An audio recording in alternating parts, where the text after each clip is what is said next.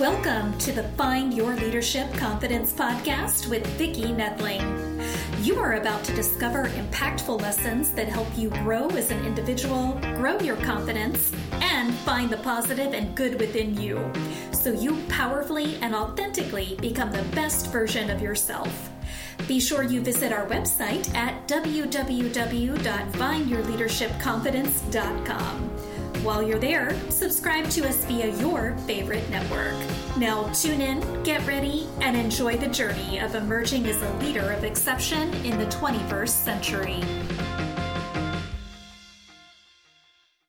Welcome, everyone, to the Find Your Leadership Confidence podcast.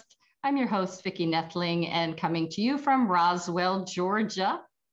The goal of this podcast is to discuss topics and guests that will empower you to grow as a confident leader and take your business and your life to that next level.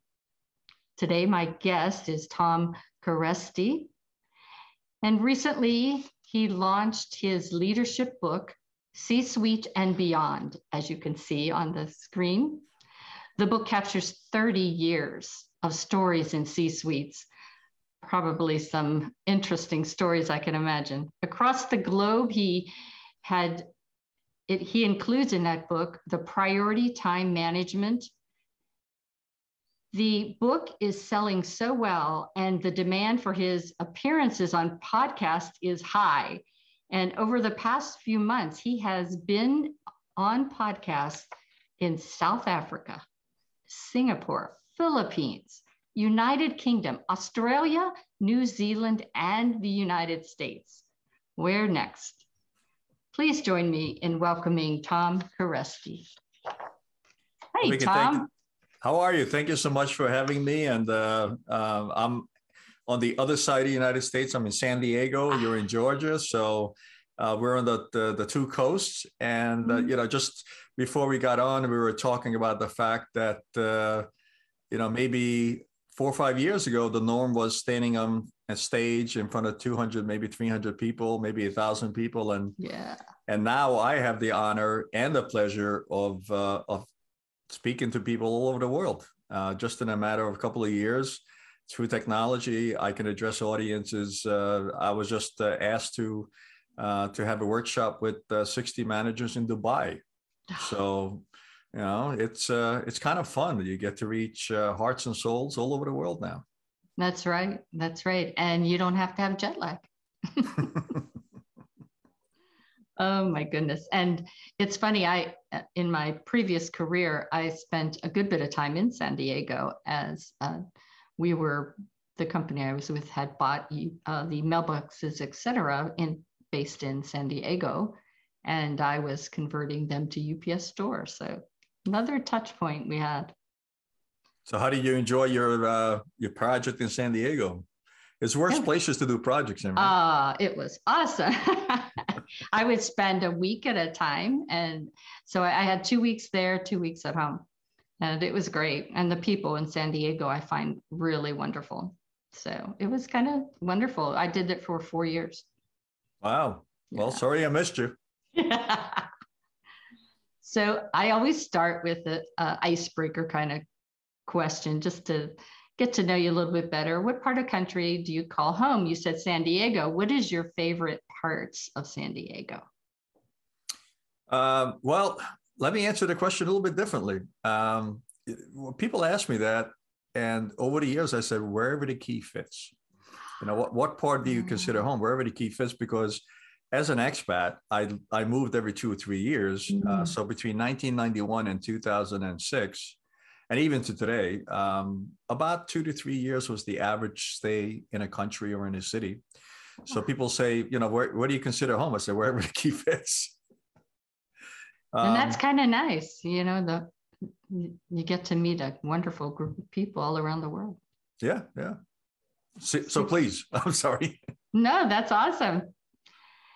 I still want to know where your favorite place is in San Diego, though.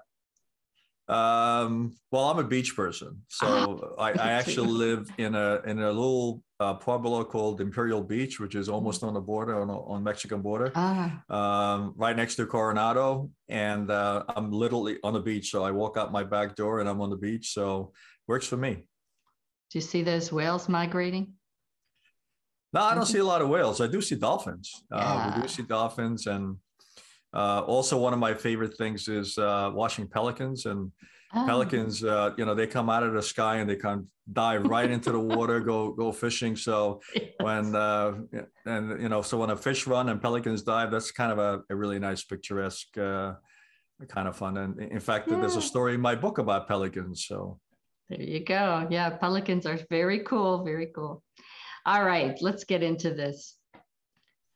So our audience needs to know a little bit more about you. You told me you're expat. And so your bio gave us a little touch of all the places that you have connected with. But really, who is Tom Kereszti?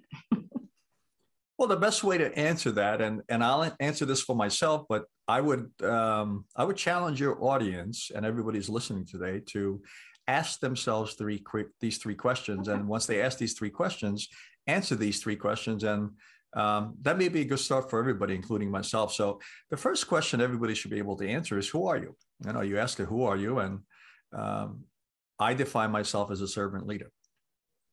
And we can spend the next couple of minutes about what servant leadership means, but I'm a servant leader, and it doesn't matter if I'm a servant leader of my family, I'm a servant leader of my customers, I'm a servant leader of my work with my employees. Yeah. My mindset is about servant leadership. So the second question is that everybody should be able to answer is what are you passionate about? All right, because after all, if you're not passionate about, my God, why are you doing it? And what I'm passionate about is I'm passionate about making things better, whether it's making a company better, adding value to an individual, so making that person better, making products better. So it's about making things or people better. That's what I'm passionate about. That's why I get up every morning. And then the third question is, what are you good at? And I'm pretty good at mentoring and leading. I figured that out over the last 65 years, that no matter what I'm doing, I'm always in a leadership role. And it's, if there's a leadership vacuum, I just have a tendency to step in and take over and lead that process. And I'm pretty good at mentoring. I'm pretty good at taking younger guys, younger executives, younger women, including my kids, who I have 3 daughters, and hopefully mentoring them. So the beauty of that is I don't have to reinvent myself, right? I can mentor my kids, or I can mentor my employees. I can add value to my kids, my family, my customers, and I can be a servant leader in wherever I am in life. And if any individual, including myself, if you have clarity on those 3 answers, I think you'll lead a happy life. I agree. And really, as you were talking, I was thinking, you really get out of it sometimes more than you give. When you see somebody change, transform, and reach their goals, it's so satisfying. And I think that's what we do. Yeah. But sometimes things don't go right. Sometimes things go sour, go south. No one likes to fail. But I found so many times that I learned so much more when I failed than if things went smooth as pie. So why don't you share some stories of failure and how they impacted your life? So I tell people all the time, look, if you haven't failed, you haven't tried. The other thing is with failure, through adversity comes opportunity. So when we fail, we think it's adversity. Also, we over-exaggerate failure, right? Look, you fail, it's okay. The world is not going to end. You're still going to get up tomorrow morning. And in the expat world, you have about 3 years of a window of an opportunity, right? So expats are designed not to be permanent positions. They basically take you, they pluck you out of where you are, and they say, okay, here's a problem in the business world. Tom, go fix it. So it's by design a temporary situation where I was sent in many times to fix a company because the company was losing money. It was some other issues with it. And you have about three years to get that right. And one or two things happen. If you don't get it right, then you get fired because you didn't do your job, right? Or if you do get it right, then they want you to move on to something bigger and better. And look, there was, one or two times where I didn't get it right. So the first time I was relieved of my duties, and as we can spend the whole podcast of learning on why that happened and how that happened and what I learned from it. But I was devastated. 12 years working for the same company, literally on a rocket ship. Every 2 or 3 years, getting promoted, really being recognized for accomplishments, and then all of a sudden, after 12 years, it was like going through a divorce. My whole identity was wrapped up in that particular job. I put all my effort and emphasis into it. And because of that, I was as a rising star. And then all of a sudden that came crashing down. And probably like for about 2-3 weeks, I was like, oh my God, the world's going to end. Right. And then I realized that, look, I'm still the same person.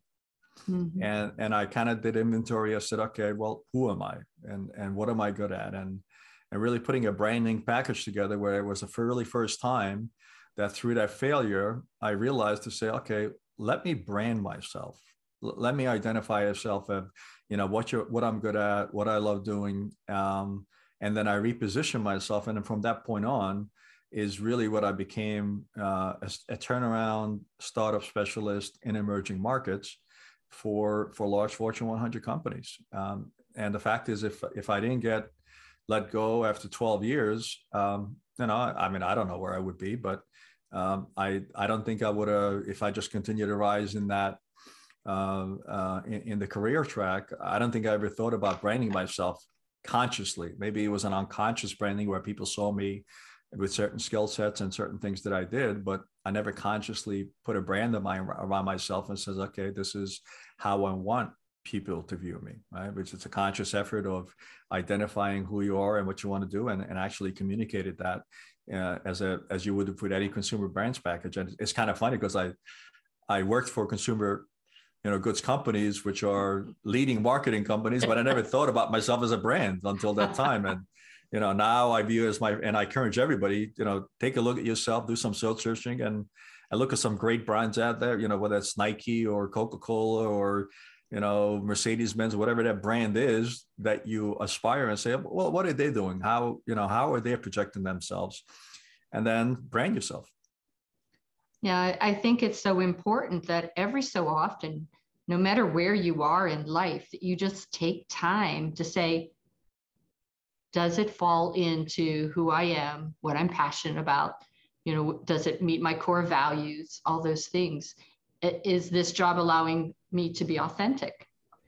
And I think a lot of people, especially women, as they're trying to rise in the ranks, try to fit in or try to go along the way of where they're being pushed. And it might not be answering those questions.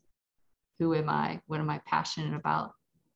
Does it meet my goals of life? And very interesting. So it's only fair. We talked about failure, but let's bring up some positivity and let's talk about those successes that you have had.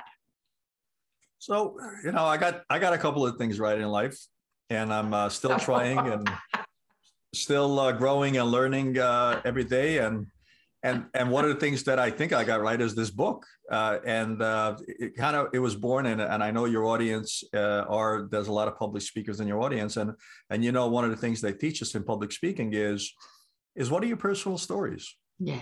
Right. Because with personal stories, you can resonate with the audience. First of all, there's two things. One is it's very easy to forget what you're talking about when you're on stage in front of 1,000 people. Yeah. If you're focusing on facts, right? But if you focus on your personal stories, you're not going to forget your personal stories. They are your stories, and they're there to illustrate the facts. So they teach us, and I started putting together this database of personal stories, and then I looked at this and I said, man, I got a lot of stories. I can write a book. So then the next question was, okay, now if I write a book, who would read it? I mean, why would they be interested in reading this? So I started reflecting these personal stories, and I said, well, I see a pattern here. And the pattern was like, all right, when I was successful, these things were working, and when I was failing, these things were missing. And that's how I came up with this 4 keys to leadership success, because the fact is, when I was succeeding, all 4 keys were present. And when I was failing, 1 or more of those were missing. And then I said, okay, is it me, or is there maybe more to it? And I looked at a couple of companies who are successful. I looked at a couple of leaders who were successful, and I said, you know what? They actually shared those 4 keys as well. So that gave me the inspiration to write the book, The 4 Keys to Success. And, when I'm successful, those 4 keys are present. When I'm not successful, then I'm not paying attention to one or more of those keys, and that's why I'm failing. Have a system. So tell the audience, you talked about this in the intro about being a servant leader, and that is one thing I'm very passionate about as well. What does it mean to you now as a servant leader, and maybe how did that evolve over time? I like the fact that you said it evolved over time, because the fact is, when I was young, I was not a servant leader. I was a self-centered egomaniac, right? Because look, when you're young, you have the drive, and and I was successful. I was successful at getting things done. I was recognized for that, and that's why I was getting promoted every 2 or 3 years. But if I was in a meeting, it was really more about not serving, but how do I get the other people, and how do I influence the other people to convince them that I'm right and we should do this. And it wasn't about taking into consideration their point of view. It was really all about me, and how do I make myself successful, and how do I influence others to jump on board. And that was really the mindset when I was in my early 20s and late 20s. And then over time, and after, realistically speaking, life humbling me a couple of times, right? I said, okay, well, you know what? It's going to be much easier, and it's going to be much better if it's not about me. So if I make it about me, I probably doesn't end well. If I basically understand that it's something about much bigger than me, and I'm just part of the process, and I'm there to enable the process, and I'm there to make something happen, and it's something much bigger and much better than me, then people will join, people will support, people will come along for a ride, and they'll understand what's in it for them, because in the end, people are selfish, so there has to be something in it for everybody. Otherwise, they won't jump on board. And once that light went on, I started understanding servant leadership. And also, having worked for a servant leader, which, at that time, I don't think it wasn't really a common word that it is now, but really recognizing what servant leadership was about, and seeing that modeled, and said, oh, okay, well, that works pretty well. It's very effective, and me as being part of the team member makes me feel with it. I'm ready to take the bullet, right? And then once that light went on, I said, okay, well, this is a good model to follow. Absolutely. So we heard about what you've done and what you're currently doing. But what is next? You wrote this book. Is there another book coming? What's next for Tom? Well, next for Tom is to light a fire under my butt. The first book was hard work, but the way I structured the book, it naturally lends itself to 5 other books. So basically the idea was to say, look, I write this book. It's the 4 keys to leadership success, and then there's actually a 5th chapter in there about. I don't call it one of the keys. I call it, quote unquote, the bonus key. But there's 5 books that I could write, one on each, and a deep dive in one of each one of those topics. And I was very passionate about writing the book the first time, and it took about 1.5 years in the making to write it, rewrite it, rewrite it, send it out for some feedback, and then finally getting to an editor and to a publisher. And that process was about, close to 2 years, about 1.5 years. So I need to light a fire under my butt to get the same inspiration and the same daily work routine to get book 2, 3, and 4, and 5 out the window. And Just, maybe, we talked about priority setting before we got on the phone, and just maybe rearranging my priorities to make sure I make time for that. Sounds to me like you could do a nice course on each of those. Then maybe I would love to. Maybe chapter 5 will evolve out of that course. Maybe. And you'll get more stories too. Definitely. All right. So what advice would you give that 20 or 30-year-old Tom that you wish you knew when you were then? Well, the advice I would have is really what revolves around chapter 1 and chapter 2 about the book. I wish when I was 20 or 19, somebody would ask me a simple question like, Tom, what's the vision for your life? Yeah. At 20 or 21, I would have said, what do you mean vision? What the heck is that? And why do I need it? Right. But I wish somebody would ask that. And that's something that I would ask, if you're just graduating college, if you're just, getting into the workforce, or maybe already in the workforce a number of years. Look, Dave Martin said it best. I was in an audience one time, and Dave Martin said, do you have a cathedral vision? And I thought that just kind of resonated with me, because cathedrals in Europe, and that's the ones we think about, cathedral vision is, these were structures that were designed, but weren't going to be built in the next, 5 or 10 years, maybe 100, 200 years out. So whoever thought about that cathedral, the layout and all the, artifacts and everything inside, they weren't going to be there to see it finish. They're going to be dead, long dead. So I think that's a great question, is do you have a cathedral vision in your life? I had one gentleman say, yeah, I got one, I want to be a house owner in 5 years. I said, well, that's a great plan. I don't think that's exactly a vision, but that's a great plan. But the vision for my life, to share with your audience, is man of God, leader of men. And what that allows you to do is a simple vision statement allows you to run any question by it when you come to a major decision. I'm not talking about, I'm going to the supermarket and should I buy, lactose-free milk or regular milk? That you're not going to run that against your vision statement, right? But do I take this job? Right? Yeah. Do I take this job? Does it? And I would always run that by me, and that's why I never worked for liquor companies and cigarette companies, because the fact is, a lot of them approached me because they needed, God knows, they needed turning around. But I never took one of those jobs because I said, look, maybe it fits the leadership role, but it's not going to fit it's not going to honor God. I don't want to, have people hooked on cigarettes and die of lung cancer or et cetera. Now, I enjoy a great glass of wine. I'm a wine fanatic. I love wine, but I just couldn't see myself working for, a liquor company. And anything that I do, I run across those, that question. And if the acid test is, look, it honors God and it's a leadership role, then I do it. If it's not a leadership role, I probably don't do it.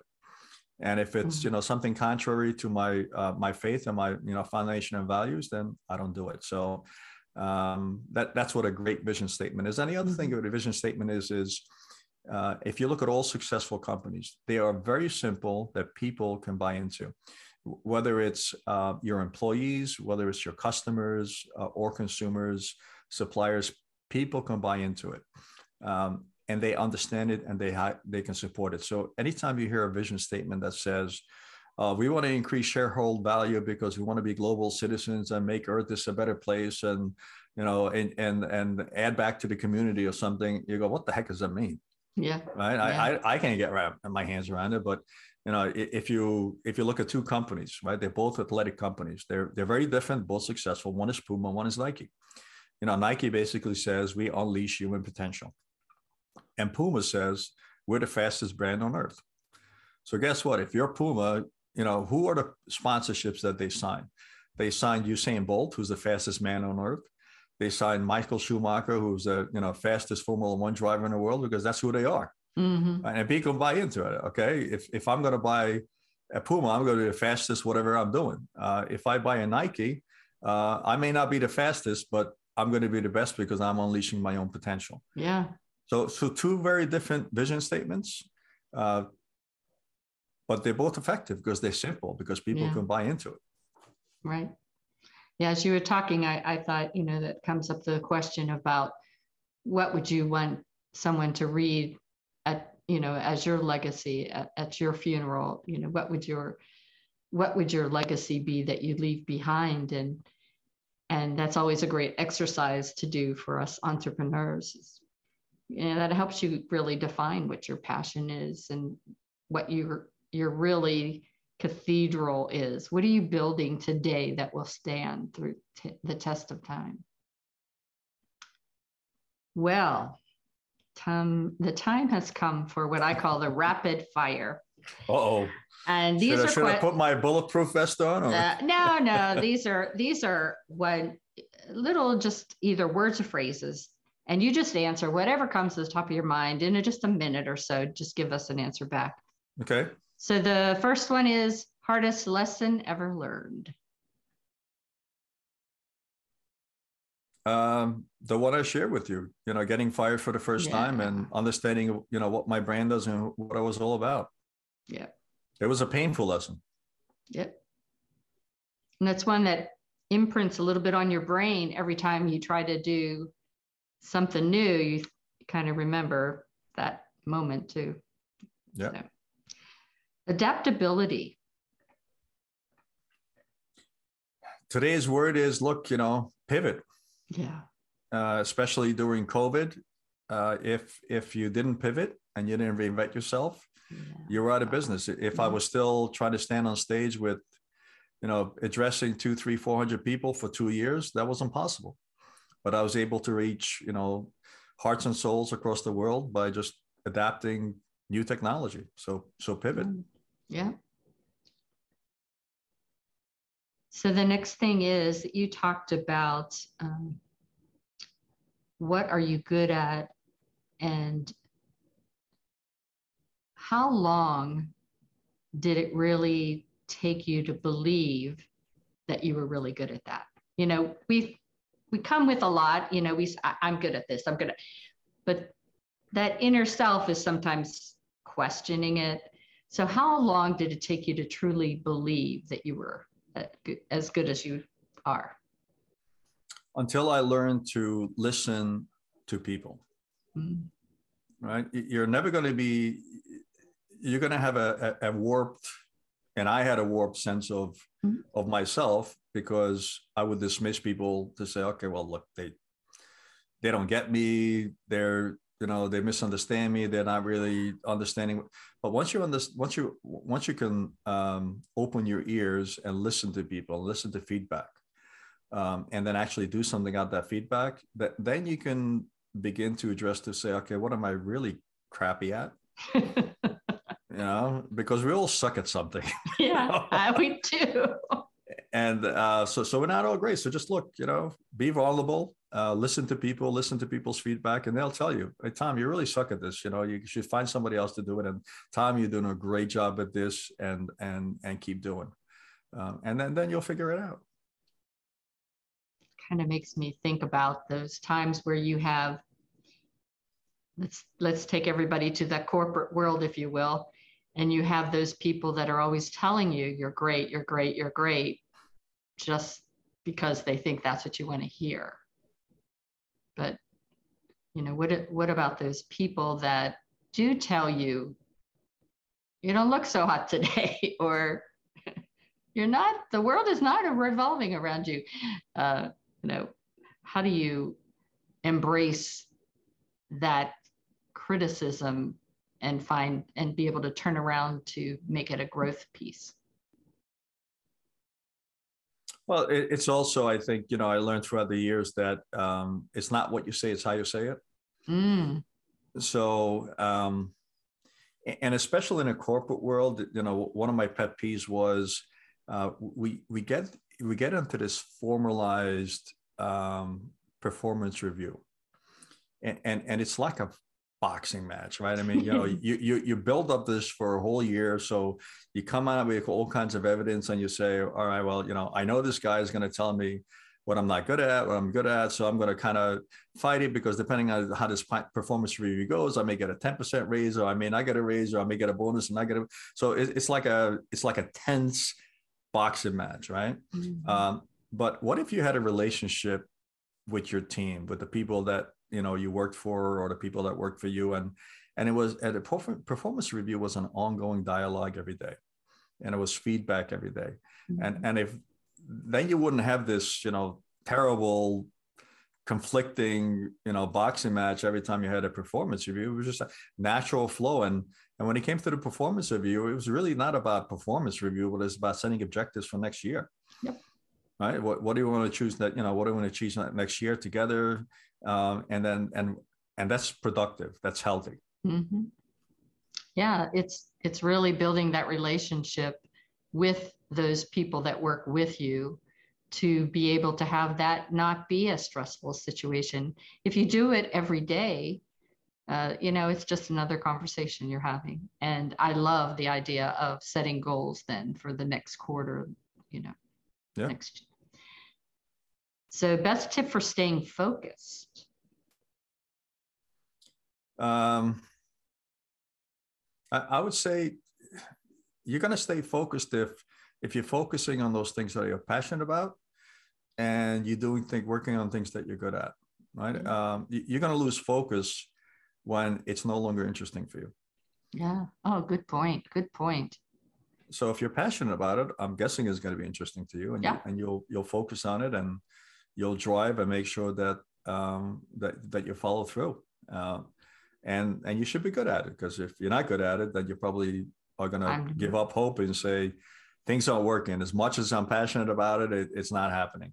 So I think we could have a whole podcast on just that topic of I'm sure we could. When you give up, and should you give up, and all that.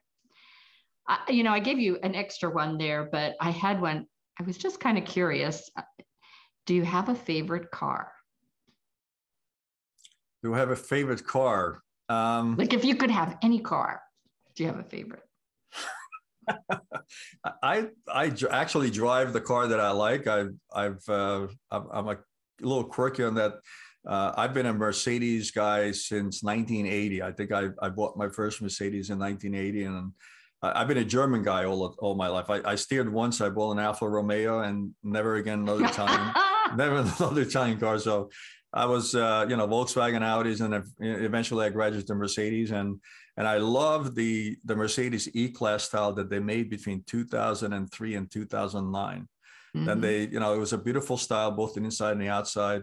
And then they kind of re-engineer, and now everything is square and high tech and stuff. And I don't like it too much. So I drive an E55, a 2005, and that thing goes like a bat out of heck, 0 to 60 in 4.5 seconds. And it looks beautiful. So I'm happy with that. I'm not aspiring for anything more. You might like my husband. He has a 1989 380 SL. And there you go. It was actually shipped here from France. So all of the manuals and everything are in French. But yes, it's a pretty blue car. All right. Well, it has been wonderful getting to know you. You gave so many good tips today. I'm going to share my screen because I'm sure our audience is going to want to get to talk with you some more, get in touch with you, and find out how to get that book. So we have a website that they can see for you. And because we have some of the folks listening and not able to see the screen, if you can see the screen, please get out your camera and take a shot of this real quick. Again, if not, grab those pens and papers, and here we go. So the website is https://www.leadershipdisciples.com. For those of you that can't spell or find it challenging, that's LeadershipDisciples.com. You can email him at tom@kereszti.com. That's TOM@KERESZTI.com. He's on YouTube, and oh my goodness, we're just going to have him. You email him if you want his YouTube. You probably just search his name and you can find it. There's a bunch of letters. I was going to say, if I may just add it, Vicki, it's so simple because I have such a unique last name. If you actually search in any search engine, Google, Safari, whatever you want, you just put my last name in there, which is Kereszti, Kerestzti. You'll find my sister, who's an MD in Boston, so it's not her. You find my daughters, who are not me, so you only find one time, and then that will get you to Amazon, to the book, or Barnes & Noble, wherever you want to buy it. You'll get to my website. Just look for my last name, and there's only a handful of us. And I will acknowledge that that is absolutely true. I had no problem finding you whenever I was looking you up on the web.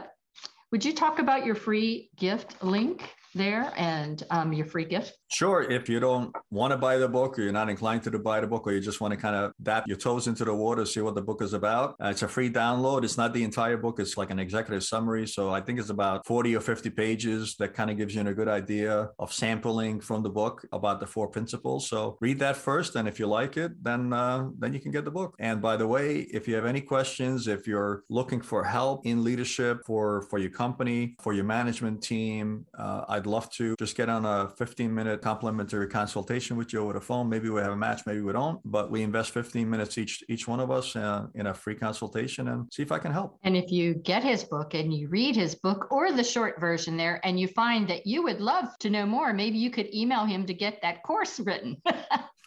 Or those extra books to light that fire under him. I always end with just showing everyone real quick the copy of the book that I'm one of 21 authors. It's a book by Rochelle Lawson, and it is Unstoppable Being Fierce, Fearless and Unfuckwithable in Life and in Business. And you can get that on Amazon. Well, it has been so much fun. I enjoyed so much getting to know you, Tom. We have a lot of things in common.